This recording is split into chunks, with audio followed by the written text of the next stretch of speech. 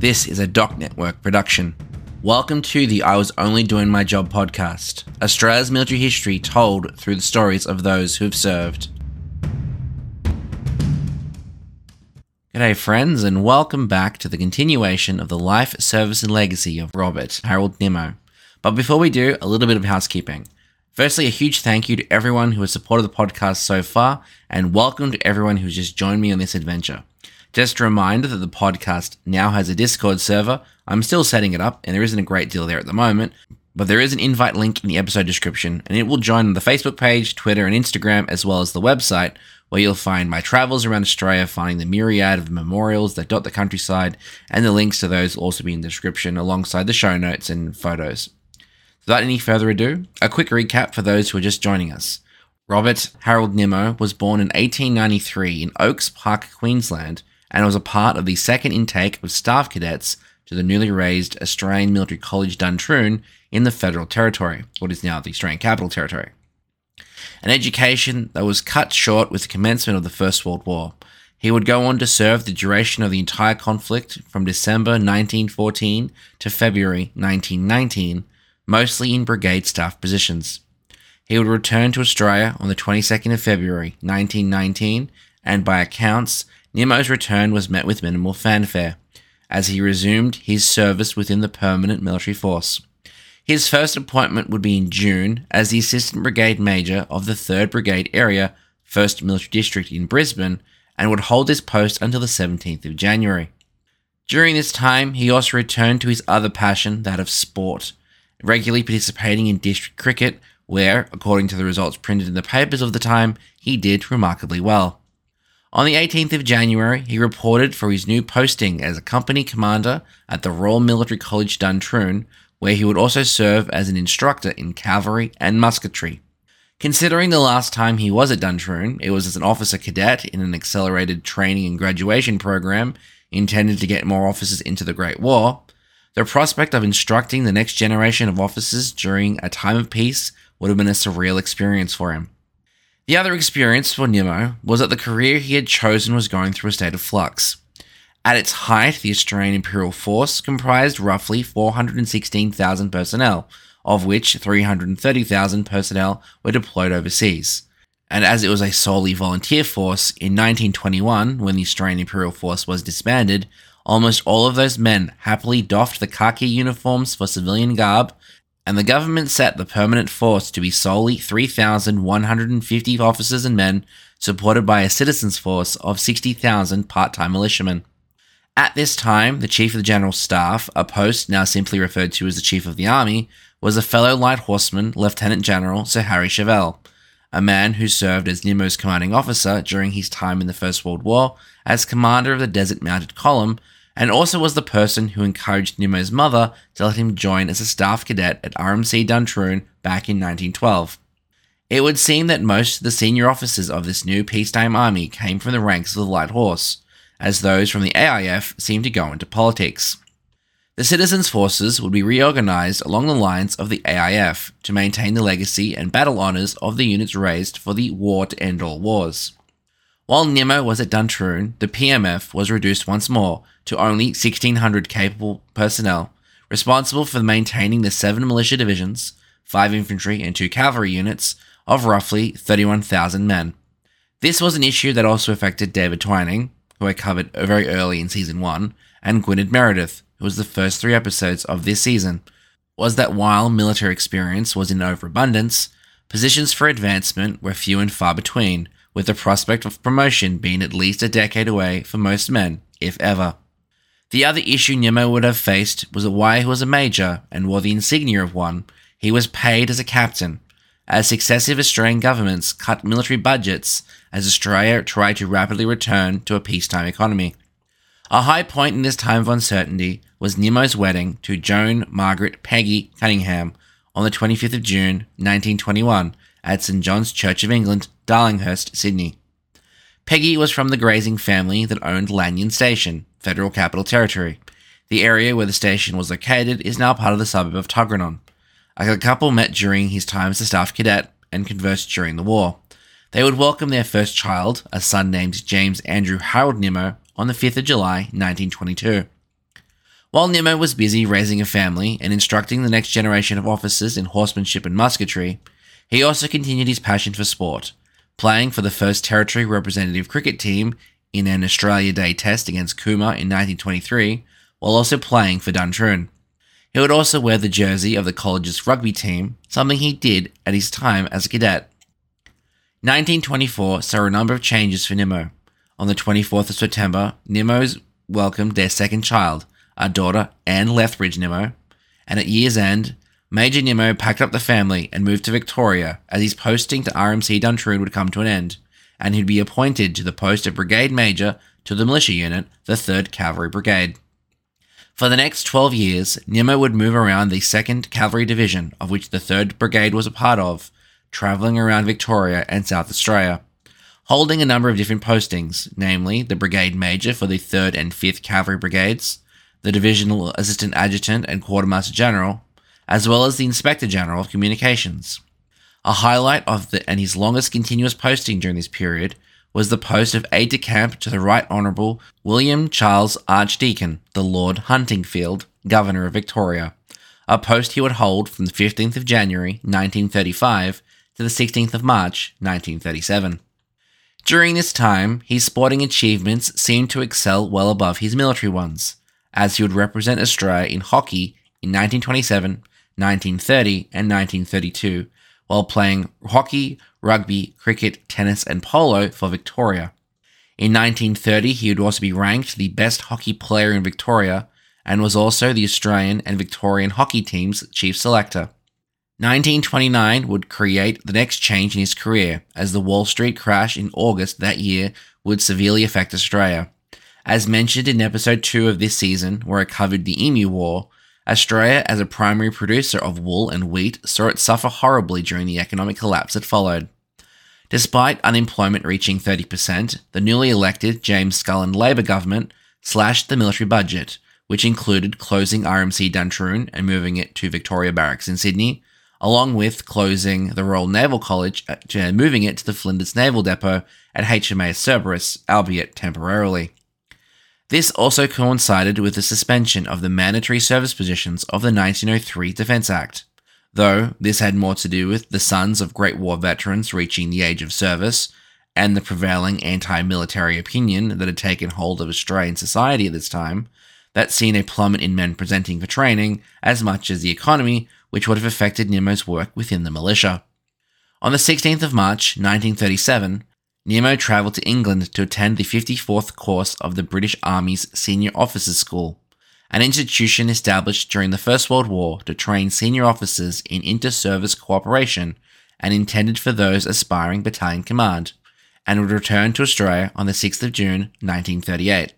Following a period of leave, Nimmo would be attached to the 2nd Cavalry Division headquarters as a General Staff Officer, Grade 1, and would be finally promoted after 20 years to the rank of Lieutenant Colonel, which is a very long time between drinks. This was followed by a posting to the same position at the 1st Cavalry Division in Sydney from the 17th of April 1939, where he remained posted when the Second World War broke out on Father's Day in September. Now, like all other governments following the Great War, Australia had looked into the role tanks played in the modern battlefield, but at the time lacked the industrial capacity to design and build them, and such relied on the industrial powerhouses of Great Britain and the United States for material. The Australian Army, which had initially had bad experiences operating with British tanks during the Battle of Bullecourt during the Great War, had come to realise their utility after the battles of Hamel and Amiens, and the post-war period sought to build their own armoured force. Though, as the second instance of the Australian Imperial Force was raised on the 15th of September 1939, Australia had only 14 tanks in its arsenal, and most of the cavalry units were still either partly horse-mounted or were in the process of transferring to motorised transport. It would not be until July 1940, following the successes of German armoured assault over Europe, that convinced the Australian War Cabinet to actually raise an armoured division. While still attached to the 1st Cavalry Division, tragedy would strike Nimmo, as on the 10th of March, his wife Peggy would go missing, while Nimmo was in exercises in Armidale, where he, like the other senior cavalry officers, were developing the concept of a modern armoured force within the Australian Army. Her car would be found abandoned in Rose Bay Heights near what is now the Watsons Bay Naval Base. Following an extensive search in that her handbag was found at the top of the notorious ocean lookout called The Gap, a location in Sydney with a notorious history as a place well known for suicides, Joan Margaret Peggy Nimmo's body would be found that Thursday, the 14th of March, 1940, at the base of the cliffs. She was 43 at the age of her death. Despite the location of her death being so closely attributed with suicide, Peggy, according to her husband, was of good health and never complained of illness, and would routinely collect native flora. In fact, the back of her car was an assortment of ferns and shrubs that grew on the bluffs above the cliff. The coroner, Mr. Edward Thompson Oram, on the 5th of April, 1940, would go on to deliver an open verdict, which confirmed that the death was suspicious, but he was unable to come to a cause for a reason for it. Aside from the ferns in the car, a parcel was addressed to her son James, now 18 years old and studying in Melbourne, and a letter from her daughter Anne, who was working as a nurse at the Goulburn District Hospital, not far from where I actually live. Nimmo, who was previously on exercise in Armidale, which is close to a 6-hour drive on today's modern highway infrastructure, and would have been considerably longer back in 1940, had travelled throughout the night on the discovery of his wife's car, only to arrive hours before her body was recovered, and was understandably devastated. The Army, aware of this, and after allowing the man to grieve his wife's passing, posted him at the end of April to the position of General Staff Officer Grade 1 at Northern Command in Queensland, where he would be posted alongside fellow Staff Officer Colonel Gwynedd Purvis Wyn Aubrey Meredith. These stories keep getting connected. He would hold this post until the 19th of September 1941, when 48-year-old Robert Harold Nimmo would formally join the Australian Imperial Force for a second global conflict and would be assigned to the newly raised 1st Armoured Brigade forming in Greta, New South Wales, where he was promoted to the rank of Temporary Colonel to be the second command of the brigade. The 3 regiments assigned to the brigade underwent their individual training and eventually would join Nimmo in Greta in November in preparation for their deployment to North Africa in early 1942. The unit would be in Tamworth for full-scale training at the time when Japan entered the war, which would immediately shelve that plan. The 1st Armoured Brigade would instead be reallocated to the defence of Australia in the event of Japanese invasion.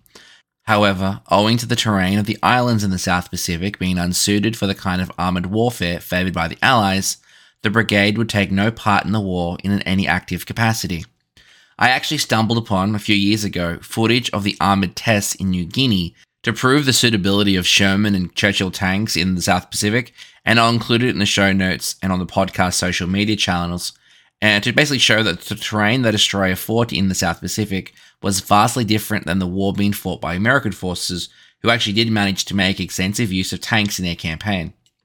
On the 10th of January 1942, Nimmo was promoted to a rank of Temporary Brigadier General, and was posted to command the 4th Cavalry Brigade, which at the time was a militia unit. He reported for duty at Brigade Headquarters in Goulburn on the 24th. The 4th Cavalry Brigade was tasked with defending the New South Wales coast south of Port Kembla. The following month, Nimmo would marry Miss Mary Dundas Page of Brisbane in a quiet ceremony at All Saints Church, Woollahra, in the eastern suburbs of Sydney. On the 29th of March, Nimmo's son James would enlist in the Royal Australian Air Force and was involved in the Empire Air Training Scheme in November. While still in command of the 4th Brigade, on the 1st of June, Nimmo would also be appointed to the post of aide-de-camp to the Governor-General of Australia, Alexander Hoare Rothman, the 1st Earl of Gowrie. His appointment to the 4th Brigade would come to an end on the 27th of July, with a brief detachment to No. 6 Royal Australian Air Force Army Corporation School in Canberra, finishing on the 3rd of August. 3 days later, he'd be assigned to the headquarters once more of the 1st Armoured Brigade, now in Western Australia. September would see Nimmo in command of the 1st Australian Motor Division in Gympie, which was a covering force on the coast from Bundaberg to Caloundra. Eventually, he would end 1942 in the headquarters of the 3rd Armoured Division. 1943 would see Nimmo once again in the General Staff of the 3rd Australian Corps, the unit responsible for the defence of Western Australia, while 1944 would see him cross the country to be posted to the staff of the 2nd Army, which was primarily responsible for fixed defences and all Allied troops stationed in New South Wales, Queensland, and Victoria. In April, Nimmo's world would be rocked once more when Pilot Officer James Andrew Harold Nimmo, pilot of Lancaster ND-420, crashed on a return flight following a mining operation off the German and Polish Baltic shores, when the aircraft was intercepted by German night fighters. Much like the death of his first wife, it appears that Nimmo faced the death of his firstborn with stoic determinism. He would stay with the Second Army until the 10th of September 1944, when he was transferred to the General Staff of Northern Territory Force, based in Darwin. He would rotate between these two forces until his appointment of Administrative Command of Northern Territory Force from the 28th of October 1944 till the 26th of February 1945, before he eventually flew to Turkana in the island of Bougainville in New Guinea on the 14th of March, where he would serve as part of the headquarters of 4th Australian Base Sub-Area. On the 23rd of April, Nimmo would welcome his third child, a daughter Catherine, who would be Mary's first.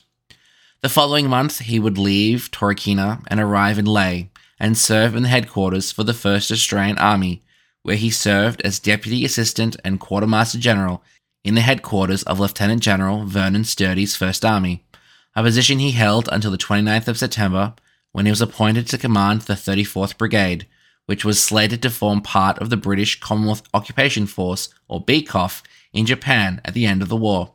In that time, from the 1st of June to the 31st of July, he was once again aide-de-camp to the Governor-General of Australia.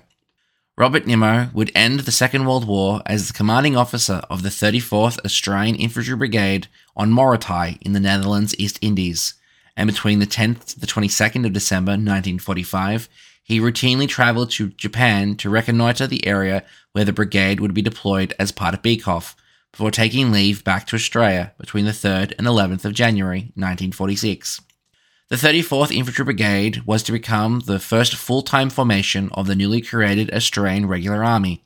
During this time, the brigade was still awaiting orders to take part in its occupation of Japan.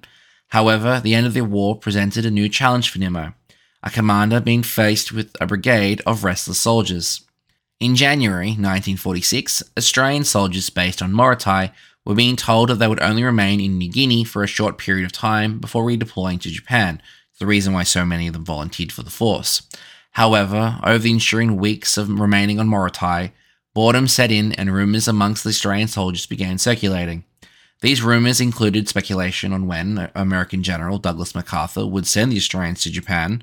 Another, and more worrying rumour, was that Japanese prisoners were infected with syphilis, and this further inflamed the situation with the restless Australians, as these prisoners were known to be using the same latrines as the Australian sources. This was culminated in the Australian forces staging a mutiny parade to outline their frustrations and present their demands for a change of command. The Australian soldiers had chosen a senior non-commissioned officer to present their demands to Nimmo, and when the soldiers paraded before the headquarters, they actually discovered that Nimmo was in Australia attending meetings at the time, so the attempted mutiny was not successful. But on Nimmo's return to New Guinea, he was made aware of the discontent amongst his soldiers and informed of the parade that occurred in his absence. Nimmo expressed a grave concern in what had happened during his absence, and though what could only have been a calculating move to quickly control the threat of mutiny within his command, Nimmo summoned the senior non-commissioned officer who had led the parade, and instead of arresting the ringleaders or charging the architects for what was essentially a mutiny, Nimmo showed the leadership that would serve him in the future. As the non-commissioned officer who led the parade said, "I'd never seen him before, but the moment I clapped eyes on him, I knew that all would be well. Humanity and intelligence," his face said. Blue eyes, brown face, white hair, quiet and unhurried confidence in his tone, he discarded preamble and launched into the business at hand. The NCO proceeded to inform Nimmo of his personal concerns, as much as anyone else in his command, by the conditions faced by the Australian soldiers on Morotai, in addition to the rumours that were circulating about the future of the brigade. The NCO further explained that he had in fact been approached by other soldiers to lead the parade to Nimmo's headquarters, and had explained to Nimmo himself that he had settled down to protest pending his return to his command. Again, in the NCO's own words, "I didn't know what to expect, but you could have knocked me over with a feather when Nimmo agreed with me. I was even more surprised that he thanked me for what I had done. On the other hand, I wasn't at all surprised to be among the assembled lesser brass in the opening gambit, soared up with all the verve of a lead balloon." Nimmo quickly got to the point, asking the NCO if he knew of anything else that the men were still worried about, which would not been brought up during the course of the discussion. The NCO raised the concern that Japanese prisoners were using the Australian soldiers' latrines and the fact that the soldiers did not like it. Nimmo quickly saw about fresh latrines to being prepared for the prisoners. He subsequently mentioned to the NCO on his departure that in the future, if he had something that he believed should be discussed, that he should not worry about the usual channels and report it directly to him about the problems. Shortly after this episode, in February 1946, Nimmo was to lead his brigade in their redeployment to Japan as part of the British Commonwealth Occupation Force and would comprise 1/3 of all Commonwealth forces in Japan. The Australian contingent of the multinational BCOF was focused around Nimmo's 34th Brigade, which was sent to Japan to assist with Japanese reconstruction. BCOF had its area of control in southern Japan, centered around the port of Kure, which included the devastated Hiroshima. Nimmo's role in Japan, which would have been an invaluable learning experience for the future he would engage in, and in what we now would consider peacekeeping operations. This included keeping the Japanese population under surveillance for any signs of resistance or disaffection, guarding facilities against possible attack or sabotage, repatriating thousands of Japanese soldiers while concurrently returning thousands of Korean nationals home. BCOF's mission further included the major task of locating and taking over all Japanese military installations and supervising the destruction of huge quantities of unused ordnance and weaponry. 3 months after Nimmo led his brigade to Japan to be part of BCOF, he was recalled to Australia in May 1946, on promotion to the rank of Major General. Nimmo was made General Officer Commanding Northern Command, located in Brisbane. On the 30th of June 1947, his secondment to the 2nd Australian Imperial Force ceased with the unit's disbandment, and he was attached to the new Interim Army with the Army number of 1/1. On the 1st of October 1948, Nimmo was appointed to the substantive rank of Major General within the Australian Staff Corps. Despite being well into his 40s, he continued to play sport, representing the Army in cricket match against the United Services Institute team in Brisbane in 1949. On the 8th of June 1950, Nimmo was appointed to the post of Commander of the Order of the British Empire, CBE. The citation read, "Major General Nimmo has been commissioned for over 35 years in the Australian military forces. He has given outstandingly loyal service and has been a leader not only in his profession, but also in many sporting activities. During the 1939-45 war, he served with distinction both as a commander and as a senior staff officer, and was selected to command the 34th Infantry Brigade when it was raised for service in Japan at the end of 1945. He commanded 34th Infantry Brigade with distinction and in June 1946 was selected as General Officer Commanding Northern Command and promoted to Major General. By his practical approach to problems and the high regard in which he is held by all classes of the community, he has proved himself an able and efficient commander." That November, Nimmo had reached the age of retirement for his rank. However, those thoughts were short-lived. In a place unknown to Nimmo, a disputed province between the newly independent states of India and Pakistan, called Kashmir, would be the catalyst for Nimmo's finest hour as a military commander and the site in which he would set the unsurpassed precedent of being the longest-serving United Nations military observer in history. And that is where we're going to leave Nimmo at this point. Next time on the podcast will be the stunning conclusion of the life, service, and legacy of the United Nations longest-serving peacekeeper. But before we go, I have another podcast recommendation. This time I'm recommending the Australian Histories podcast. It's a podcast that, much like my own, aims to have a fresh look at history from the Australian perspective by not going through a chronological structure. Instead, Jenny goes on a themed adventure, pointing out interesting points of history through research. And much like the military history podcast I recommended last time, Jenny has covered the Emu War, though she did cover it from an economic standpoint, not a military one, and a link to it is in the description. And until next time, see you around. Thanks for listening to the I Was Only Doing My Job podcast, a Doc Network production. This episode was written, produced, and audio engineered by me, Ross Manuel, with additional research done by Laurie Favell. I'd really appreciate it, and it would help out the show if you took some time to share this with a friend, or leave a review on Spotify, or Google Podcasts, or iTunes, or anywhere that you listen to podcasts, as it really helps other people find the show. If you want to know more about today's episode, with photos, show notes, and transcripts, head to www.thedocnetwork.net and follow the show on IWODMJ on Instagram, Twitter, and Facebook. Don't worry, there's a link in the show notes. If you want to follow me for history-related hijinks and other nerdery, you can follow me on practically everything at Doc Winters. Once again, thanks for listening and catch you next time. Bye!